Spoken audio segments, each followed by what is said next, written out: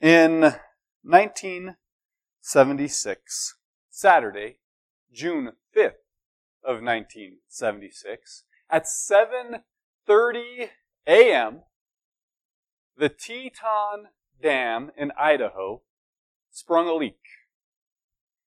At first, the thought was, no big deal. It's a small leak. It won't create any damage.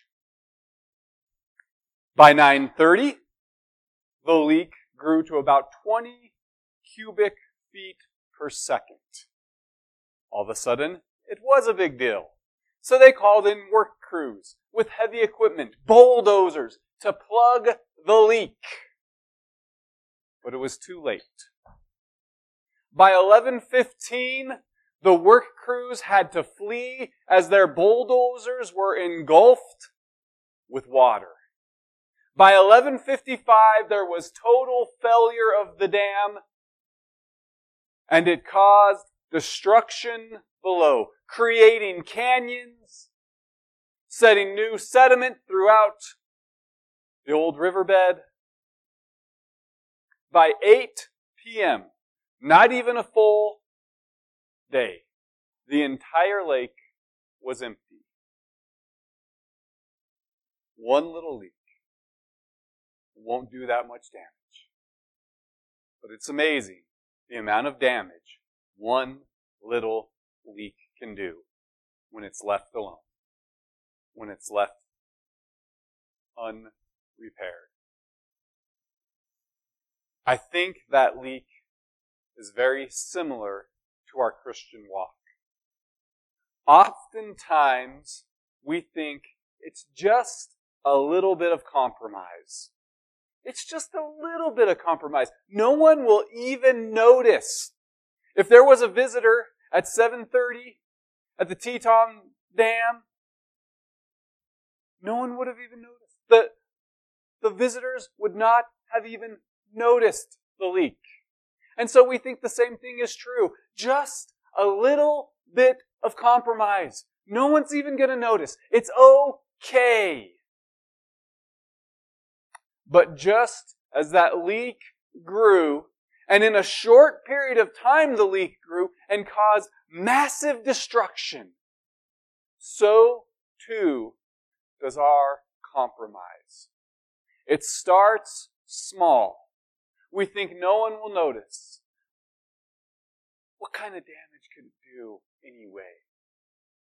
But that one compromise will last longer and have more devastating effects than you could possibly fathom.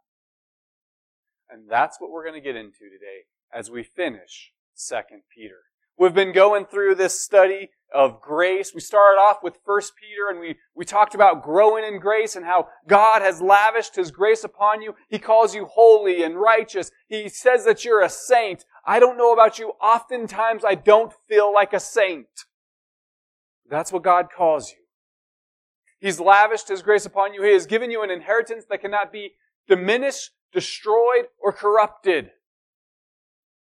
And so what is our job then? Our job is to grow in that grace. We don't earn the righteousness. We don't earn grace. Earned grace is not grace.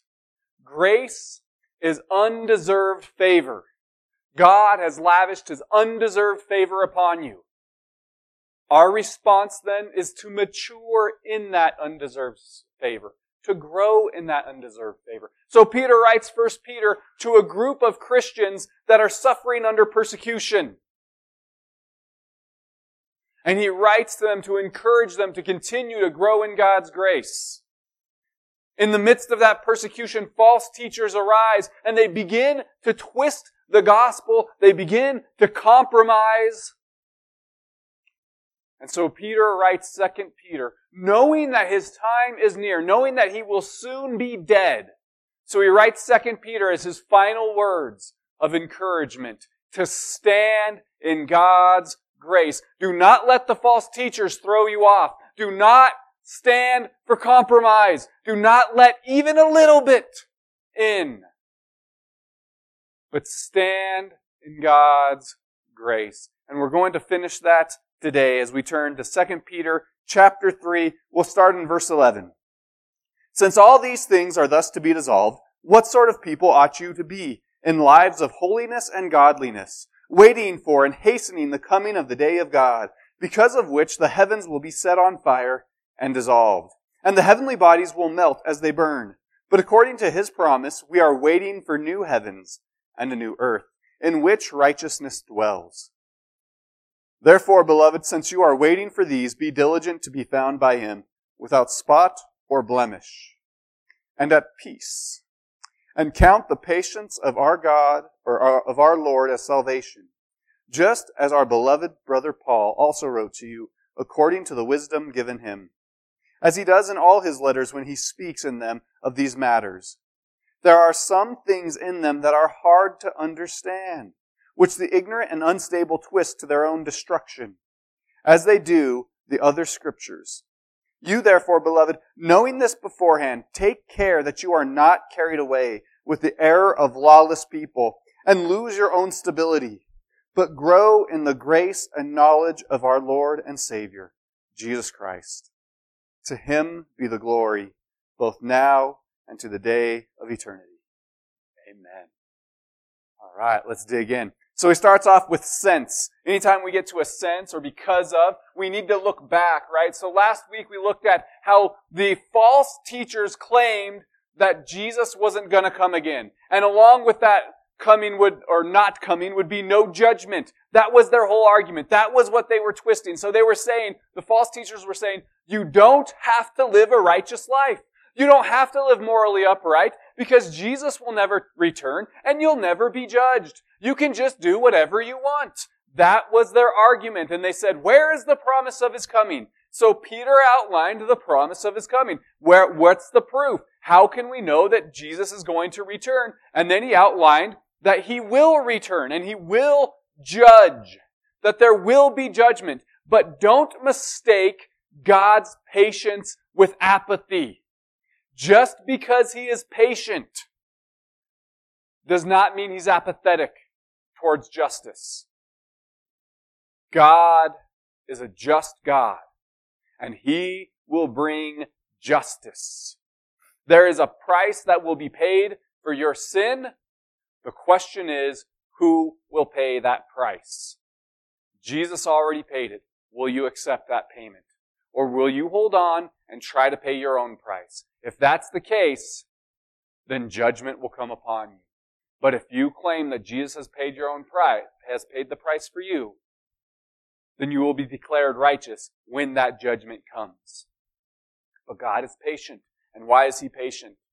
Because He desires all to come to repentance. He desires all men, every one of us, to turn away from our sin and turn towards Him. Because of these truths, because God is patient, because God desires your redemption, because God is not apathetic, but is just and is holy and will come in judgment, because of these things, what sort of people ought you to be in lives of holiness and godliness? The word holiness means to be set apart, to be other than. The term godliness means to make God at the center of your life. So what he's getting at here is, because God will come in judgment, what type of person should you be? Should you look exactly like the rest of the world? Although there are different cultures throughout this world, and there are differences in those cultures throughout the world, every culture has something similar to it. And that is self-centeredness. Now, it might be displayed in one way or another, but every culture has a self-centeredness to it. Because humans, without submitting to God, will be self-centered. Without submitting to God, your life will revolve around you. You will think you are the center of the universe. What he's getting at here is, turn away from that ideology. Turn away from that philosophy of you being the center and make God the center. Look different from the rest of the world. This will look different. Whatever culture you come from, there are people that use and abuse others for their own purposes. What he's saying is, don't do that anymore. Make God the center of your life. And within that, let God touch every single part of your life. It is easy for us to become compartmentalized. Meaning, we go to church on Sunday and we read our Bibles in the morning. We have a time of devotion and prayer. But as soon as that's over, then we mark our checklist and we go on living our life. And we don't let God touch certain areas. And we say, no, God, that's not for you. That's for me. What area of your life are you not letting God touch? It's so easy to let something else become the center. Every single one of us has some desire, some hobby. I love mountain biking. It's no joke. I've said it before. I thoroughly enjoy it. I enjoy it so much that we're building a pump track in my own backyard. That's how much I enjoy it. If I'm not careful, mountain biking can become the center. I might end up doing what some people would say, eat, breathe, sleep, mountain biking, dreaming about mountain biking. I remember being in high school athletics, and that was like what our coaches wanted us to do. Eat, sleep, breathe, football. Everything must revolve around football. And you make football become the center of your life.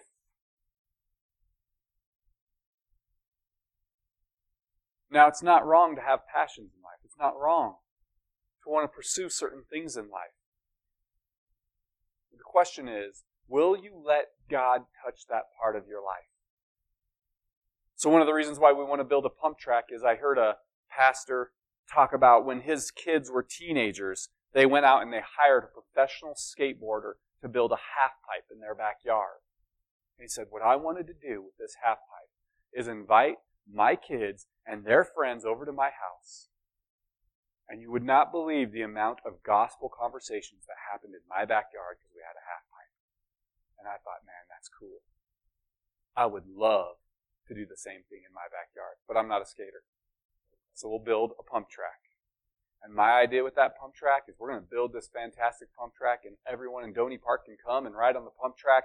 And I want gospel conversations to happen. That's taking this great thing that God has given you, a gift that God has given you, and letting Him touch it and use it for His glory.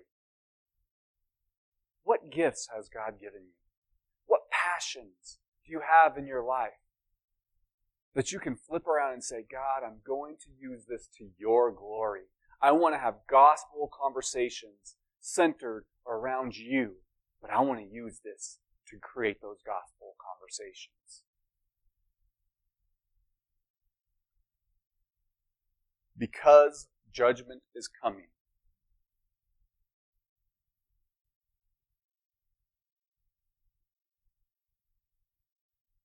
What sort of people ought you to be in lives of holiness, otherness, letting God be the center of your life?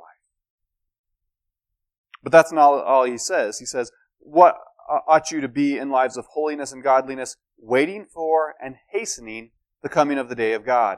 Now, we have to talk about this a little bit because this word waiting for really means expecting. We can be waiting for something to happen, but expecting it not to happen, right? And the false teachers, their idea was it's not going to happen. And they were trying to convince the believers that it would not happen.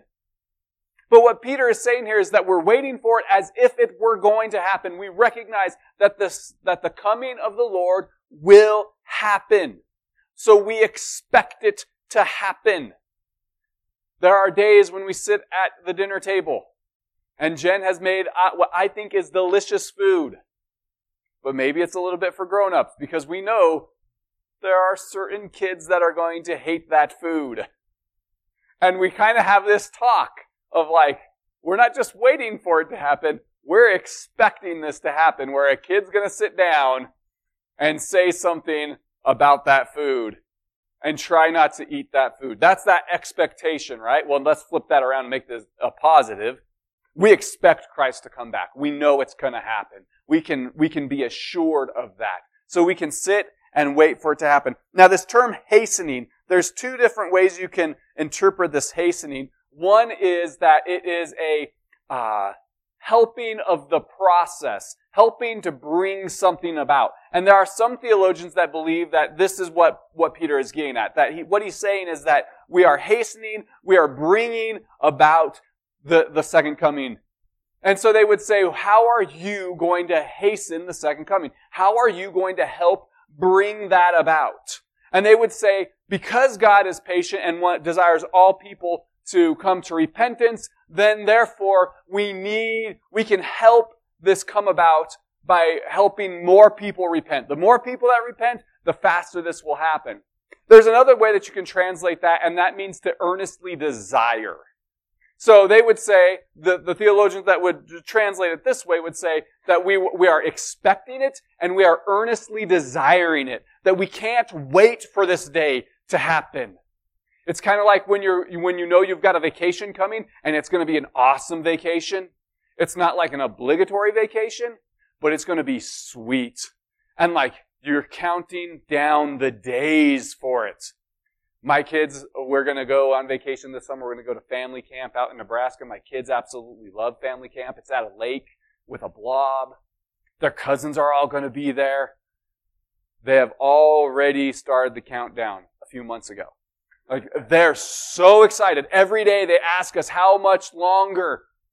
That's what these theologians would say. We're hastening the day. We need to earnestly desire for this day to come because we know that we will see God in all of His glory and we will finally know true justice. Not the justice we see on earth, but true justice. And so we should earnestly desire that. Now you can go either way with this. I'm going to tell you that I'm not intelligent enough to decide which one it is for you. But I think the whole point of this is that we're waiting and hastening for the coming of the day of God, that we should be asking ourselves, how should we be living? We should know, because we know that it's coming, we shouldn't be living for ourselves. As we're expecting it to come, we shouldn't be living for ourselves, but for God. That's the point that he's making. We should be living for God because we are expecting this to happen, because we know it's going to happen. We should be living for God. And sometimes that means sacrificing certain things. There are certain lifestyles some of us desire. But God is calling us to something else. It is very easy to live for ourselves. It is very easy not to live a life of sacrifice, and especially in America, where we have so many forms of entertainment calling our name, saying, come and do this instead. Come, invest your time and money. And what Peter is saying here, and I think it's so important for us in this culture, is that he is coming. There will be a return and judgment will come. And because we can expect this, we need to live for God. We will have all of eternity to pick up other hobbies. Right now in this life, how will you live for God? That's the point he's getting at. So waiting for and hastening the coming of the day of God, because of which the heavens will be set on fire and dissolved, and the heavenly bodies will melt as they burn. But according to his promises, we are waiting for new heavens and a new earth in which righteousness dwells. And so what he's getting at here, there's a couple different ideas behind what's going on here. So you've got dissolved, which means to break apart. That's what that term dissolved means, to absolutely break apart. And then you've got this idea of melted as they burn, or melt as they burn. And heavenly bodies is literally elements. So what some people do is they take that and they say, okay, so God is going to take all of the elemental elements, all of the basic elements, the basic forms, the building blocks of life, the very structures, atoms, and he's going to break them all apart and he's going to melt them all down. And they might compare this to like a nuclear reaction or an A-bomb being dropped. And they say, God is just going to totally wipe out everything on this earth. And the result is, oftentimes they say, well, since God's going to destroy the earth anyways, why take care of the earth? I don't think that's actually what's going on here. And there are a lot of, I think, respected theologians that believe that. I don't think that's what's going on here. I think what's actually going on here is that dissolving and melting, this is kind of a reference more towards a refining fire, that the earth will be refined. So when they want to refine silver or gold, what do? They melt it down. And as they melt it down, the imperfections start to come out, and then they remove the imperfections, and that's how you get pure gold, pure silver. It's not that God is going to utterly destroy everything. It's that He's going to take away, He's going to use literal fire, and is going to melt away all of the imperfections, all of the ugliness, all of the rebellion in this world. That's what He's getting at. I kind of think of it, here it might be better to think of it as a prescribed burn. What do they do for a prescribed burn besides produce a lot of smoke? They gather all of the dead and diseased wood and they burn it all away. And then what does it do? It clears room for new growth. So I think that's what's going on. And part of the reason why I think that is because of verse 13. But according to His promises, we are waiting for new heavens and a new earth. Now there's two words for new in Greek. There's neos, which means like brand new or fresh. So this fresh, brand new thing, this thing that was just created. And there's kainos, which is renewed. What we have here is the kainos. So what we could say, and it's like renewed or refurbished. So what we could say is for a renewed heavens. That's more of a literal way to translate this. So we're waiting for a renewed heavens and a renewed earth. God isn't going to just wipe it all out and start fresh. He's not going to wipe it all out and create something out of nothing again. What He's going to do is He's going to melt away. He's going to take away all of the imperfections that have been caused by sin. And He's going to make it all new again. He's going to make this world new again. All of the pain that is a result from sin entering into this world. All the suffering. All of the ugliness. God's going to melt it all away. And that's where we find our hope. Our hope is not in certain things in this earth. If our hope is on a certain thing, like let's say mountain biking, what happens when I become paralyzed? My hope is gone. I've got to find a different hope besides mountain biking. What happens when your hope is in the physical activities you have and you get in a horrible accident? Your hope is gone. You need something else to hope in. What happens when your hope is in your relationship? When your hope is in your kids? It's so easy to have hope in your kids because you love them so much and that's a good thing, right? And then what happens when they rebel? Your hope is gone. Your hope can't be in people. Your hope can't be in physical activities. The only thing that will last is God. That's the only thing that can produce true hope. Some of you wake up every day in horrible pain. Your only hope is in God. My dad, he's got degenerative disc disease. Word on the street is it's genetic, so that's something I can look forward to. He is in tremendous pain every day. He has titanium in his back now. He can barely bend over. But he still can have hope in Christ. And the hope is that one day his back will be renewed. One day that the degenerative disc disease will be done away with. But some of you are experiencing emotional pain. And you know the sting and the pain of death. You were so close to someone and you loved them so much. They died. Where's the hope in that? Without Christ and without God renewing this world, there is no hope. And for some of you, life killed your dream. I think of the Les Mis song, I Dreamed a Dream. I love that song. It's all about this girl who had this wonderful dream of how awesome life was going to be, but then life happened.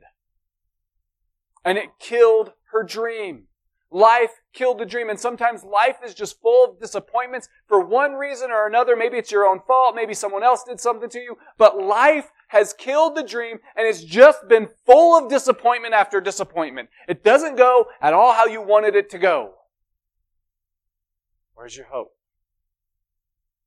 In that circumstance, the only hope is that God will renew this world. So He's going to create for us. He's going to renew the heavens and renew the earth. And then He doesn't stop there. He says, in which righteousness dwells. This is the reason why we wait. This is the reason why we hope. Righteousness means that God has made everything right. So, not only is He going to make a new heavens and a new earth, not only is He going to renew the heaven and the earth, but He's going to make it a righteous place. A place where there is no more suffering, there is no more pain, there is no more degenerative disease. It will all be how God originally intended it, where sin no longer has its impacts. That is what we wait for. That is the promise that we hold tight to, because without that promise, we might as well eat, drink, be merry, for tomorrow we die. There's no point left in this world. So we hold tight to this promise that God has given us, that He will renew everything, and in that renewal, His righteousness will dwell. Peter continues, therefore, beloved, because we hold on to this, because we hold on to the fact that He is going to renew all things, because we hold on to the fact that He will come and He will judge. He's going to return, and in that return, He's going to judge, and when He judges, He's going to renew all things. Because of all of this, therefore, beloved, since you are waiting for these things, since we are waiting for the righteousness to dwell, be diligent to be found in Him without spot or blemish. Be diligent means to do one's best, to work hard at this. So this should be our motivation. It's not to earn our righteousness. We're not to work hard to become more righteous, but because we know how this is all going to end, because we know the ending, work hard to be found by Him without spot or blemish. Spot and blemish, they're both defects, right? And this is actually a reference back to the false teachers. In chapter 2, verse 14, he says that they are spots and blemishes. So they are defects. They are bringing in defective theology. And so what he's encouraging us to do here is, because we know how everything's going to end, we need to be diligent, we need to work hard, that we do not let the false teachers create a defective theology in our minds. That we don't follow the path of that defection.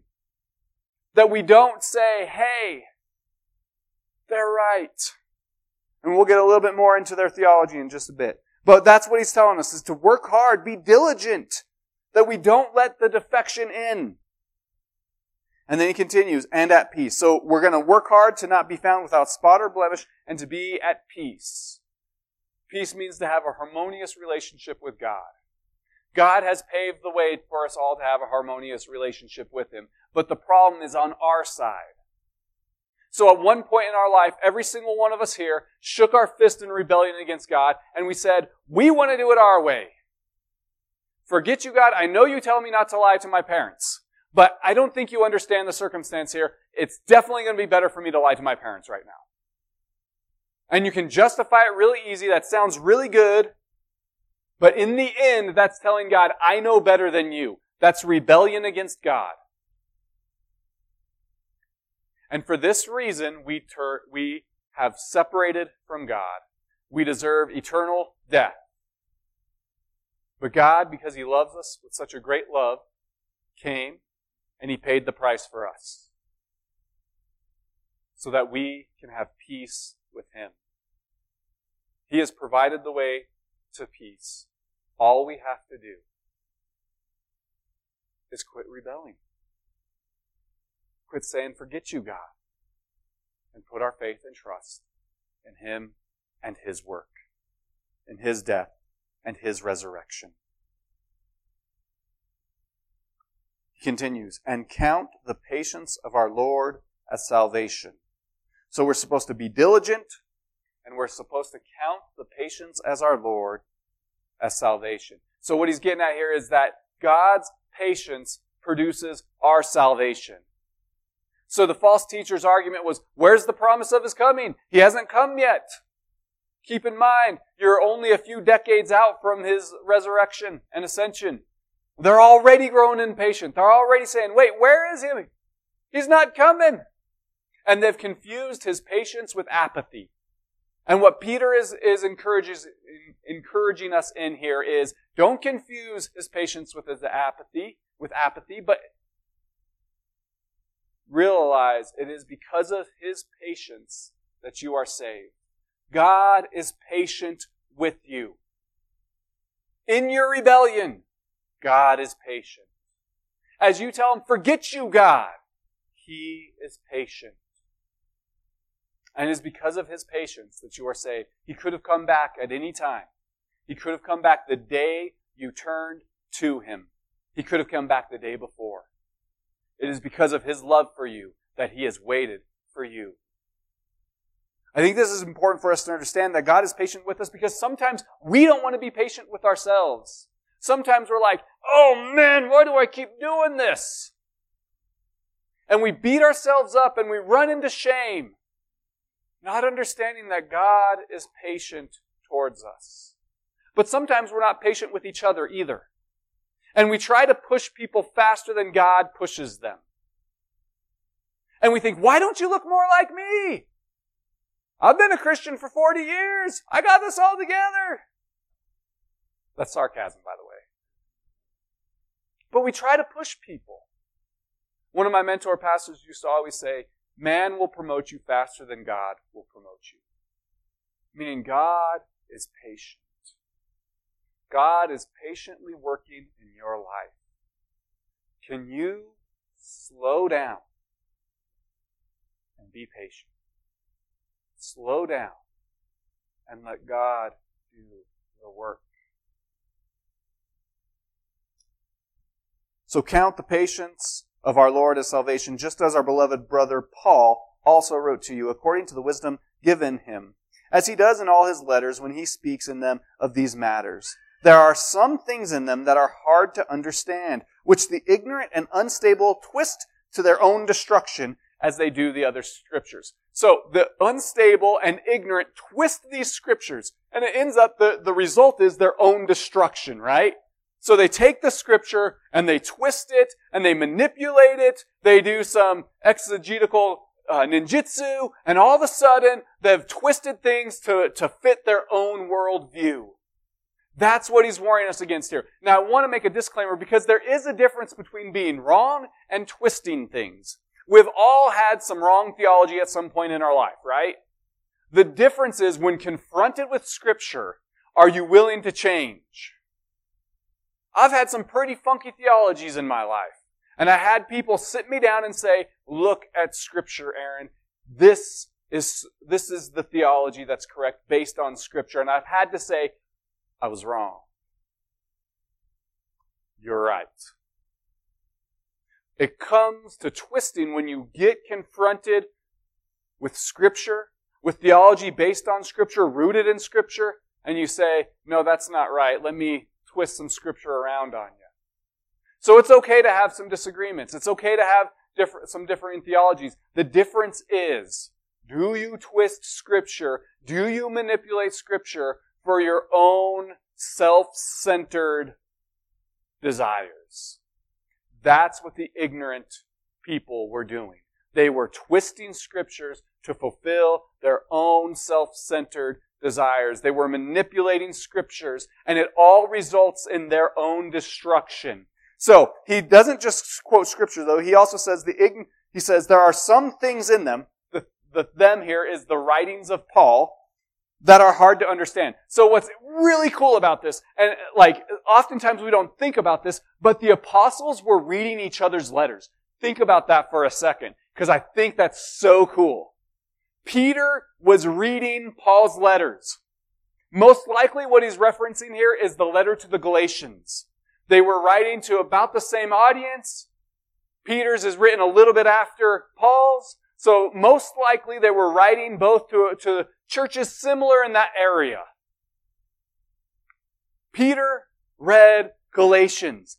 Think about that for a second. And what's happening is people are twisting Paul's words. So Paul writes this letter to the Galatians because what happens is there are churches in the area of Galatia that have come to know Christ, that put their faith and trust in Christ, and then these guys called Judaizers come in. And the Judaizers say, okay, you believe in Jesus, that's great.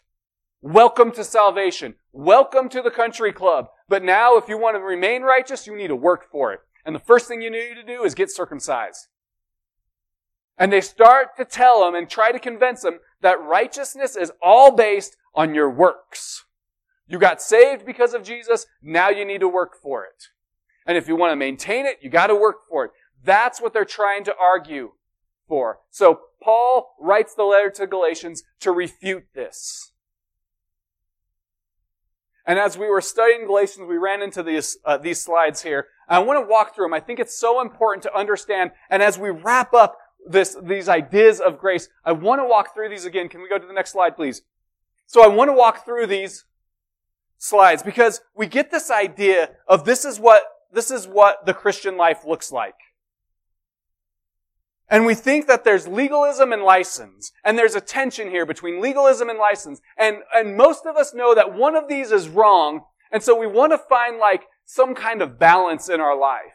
Now, some people think, well, we don't want to become the antinomianisms. We don't want to become the lawless people that Peter's writing against, because we can clearly see, in fact, Peter's going to call them lawless people, right? Well, we don't want to be lawless, so if we have to fall on one side or the other, we're going to fall to the legalist side. Legalism simply means earning your righteousness. That's an easy definition. So we think that we will fall to the legalist side because that's the tension, right? But some of us grew up in legalist households. Some of us went to legalist churches. And we know the pain that legalism can bring. And so we decide that's not right. God wants us to be free. And we start to fall towards the license side. And we think that this is the tension. And I'm gonna be honest with you. Most people that fall to the license side, and for those of you who fall to the license side, listen to me for a second. You're also a legalist. You're a legalist in your license. Because what does legalism mean? Legalism means earning your righteousness. And oftentimes when you fall to the license side, you think, I'm more righteous than those legalists. Those stupid legalists. They just don't know what they're doing. They think they're working for their salvation. But they need to be more like me, more righteous like me. We all have a bent towards thinking we can earn our salvation. But this is a false dichotomy right here. This is false. This isn't the real tension. Let's go to the next slide. The real tension in the Christian life is between the spirit and the flesh. The flesh is anything that opposes the spirit. The spirit is the conviction of the Holy Spirit that indwells you. The Holy Spirit indwells you. The Holy Spirit convicts you. The Holy Spirit calls you. We are called to submit our lives not to rules, not to the law. We are called to submit our lives to the Holy Spirit. And as we submit our lives to the Holy Spirit, we are living in the Spirit. But both legalism and license are parts of the flesh. They're the flesh playing out in your life. So you might say, so where does that land on this scale then, Aaron? Let's go to the next slide. Thank you. So the flesh operates through both license and legalism. That's how the flesh operates. When you're earning your righteousness, what are you doing? You're letting your flesh work out your own righteousness, right? You're working hard. You're letting your flesh work hard for righteousness. That's part of the flesh. The license is submitting to the desires of the flesh. They're both on the same side. So you know that one person? I know everybody knows that one person that was like the perfect Christian. They did everything right? They didn't do any sinful behavior. And you just knew that they read their Bible 5 minutes every morning. And they were the perfect Christian. And then all of a sudden, 2 weeks later, maybe a month later, they've left their wife and their kids. They've joined some crazy cult and they're doing lots of drugs.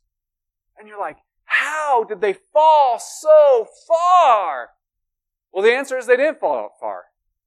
They were always operating out of the flesh. Now they're just letting the flesh operate in a different way. They were always operating out of the flesh. Now they're just letting the flesh operate a different way. And I've known so many people that were lost in drug abuse, lost in adultery, just going crazy with their life. And then they came to know Christ and they started to act right and they started to look like the perfect Christian. But they never really let grace in. And they were so afraid that if they let grace in, they'd fall right back. So what were they doing the whole time? They were still operating out of the flesh.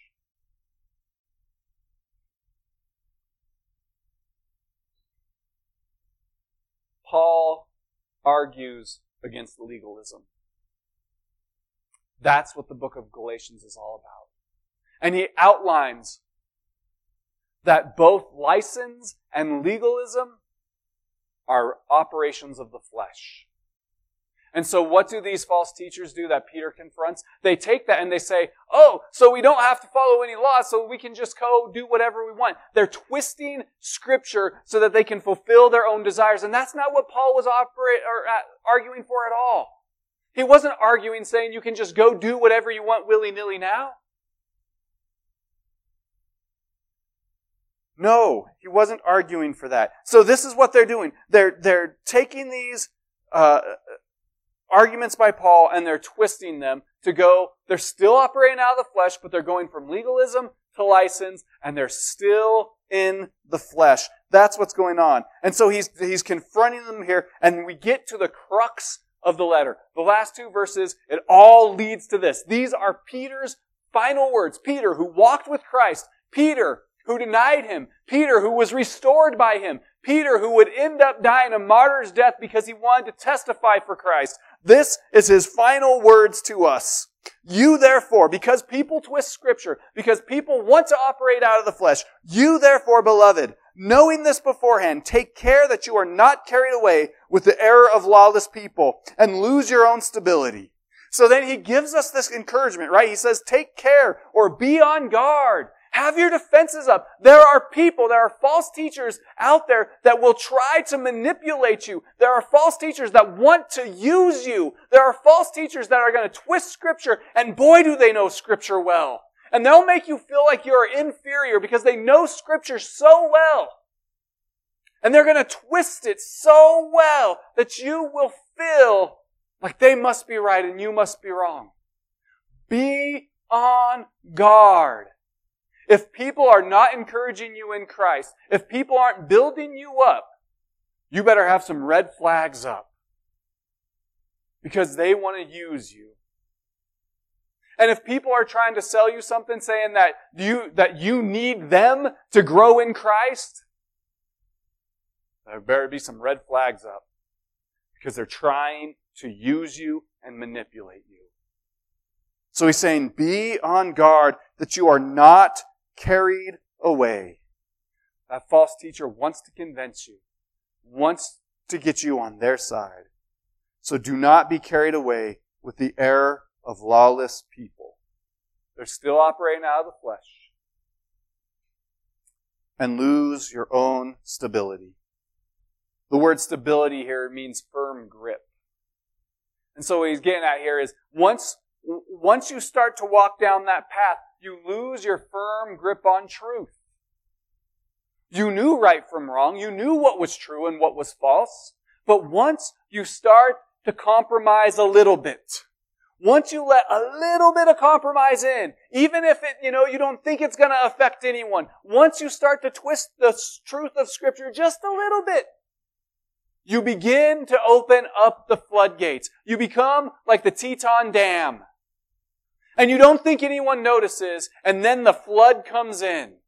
And you lose your ability to discern what is truth and what is not.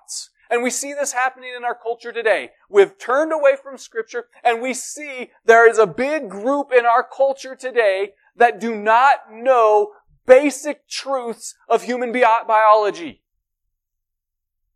Well, how did they get there? Well, they started with a little compromise. They started with a little compromise, and they lost their own stability, and now they want to convince you to compromise and lose your own stability as well. He continues, and he gives us this but. So be on guard. This is what these people want to do. But grow in the grace and knowledge of our Lord and Savior Jesus Christ. So how do we stay stable? How do we not compromise? How do we keep the truth of Scripture? How do we make it so that the false teachers don't knock us off our guard? How do we make it so the false teacher doesn't convince us and bring us in and away from the truth of Scripture? It's by growing in the grace and knowledge of our Lord and Savior Jesus Christ. So I'm going to go through a couple more slides really quickly here. So this is I like to call it the legalist theory or the flesh theory of how we grow in grace. And what happens is we're walking along doing our works. We realize that our works can't save us, so we come to the saving knowledge of Jesus Christ, right? But then what happens is somebody comes along and tells us we need to work for our salvation. So we begin to work for it, and eventually we'll earn our righteousness. That's the legalist or the flesh theory of discipleship. But this is how this really works. This is the reality. You're walking along doing your works, you come to the saving knowledge of Jesus Christ, and you start to grow a little bit because you work really hard, and then you mess up. And in your failure, you fall into shame. And you let your shame overwhelm you. And sometimes you think you fall into the license side of things, right? Well, I'm already a failure, I might as well fail big. And eventually you feel the destruction of your failure. And so you start working hard again. And you're going to dig yourself out of this hole you've created. And you work really hard until you fell again. And you go back through that cycle. And that's the sin, shame cycle. And you'll never mature as a Christian while you're in there. So what's the reality? This is the reality that the gospel gives us. This is the reality that Peter and Paul, by the Holy Spirit, paints for us. It's you're walking along in your works, you realize that you can't earn your salvation, so you come to the saving knowledge of Jesus Christ, and boom!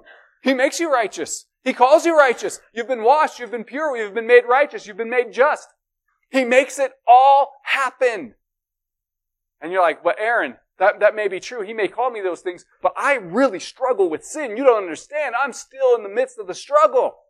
Well, let's go to the next one. So how do you start to let your actions catch up to your righteousness? And notice what I say there. It's not that you make yourself righteous. It's that your actions begin to catch up to your righteousness. You could say you begin to mature or you begin to grow in that righteousness. Let's go to the final slide, actually.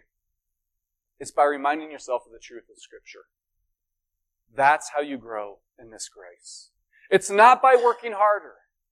It's not by beating yourself up.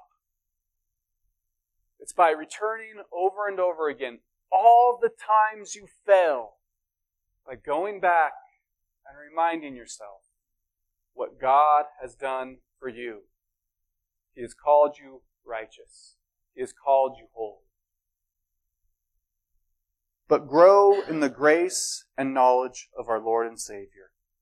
It is by growing in grace. That's how we grow in grace. So when you mess up, when you fail, you go back to 1 Peter, starting in verse 5. For this very reason, make every effort to supplement your faith with virtue, and virtue with knowledge, and knowledge with self-control, and self-control with steadfastness, and steadfastness with godliness, and godliness with brother affection, and brotherly affection with love.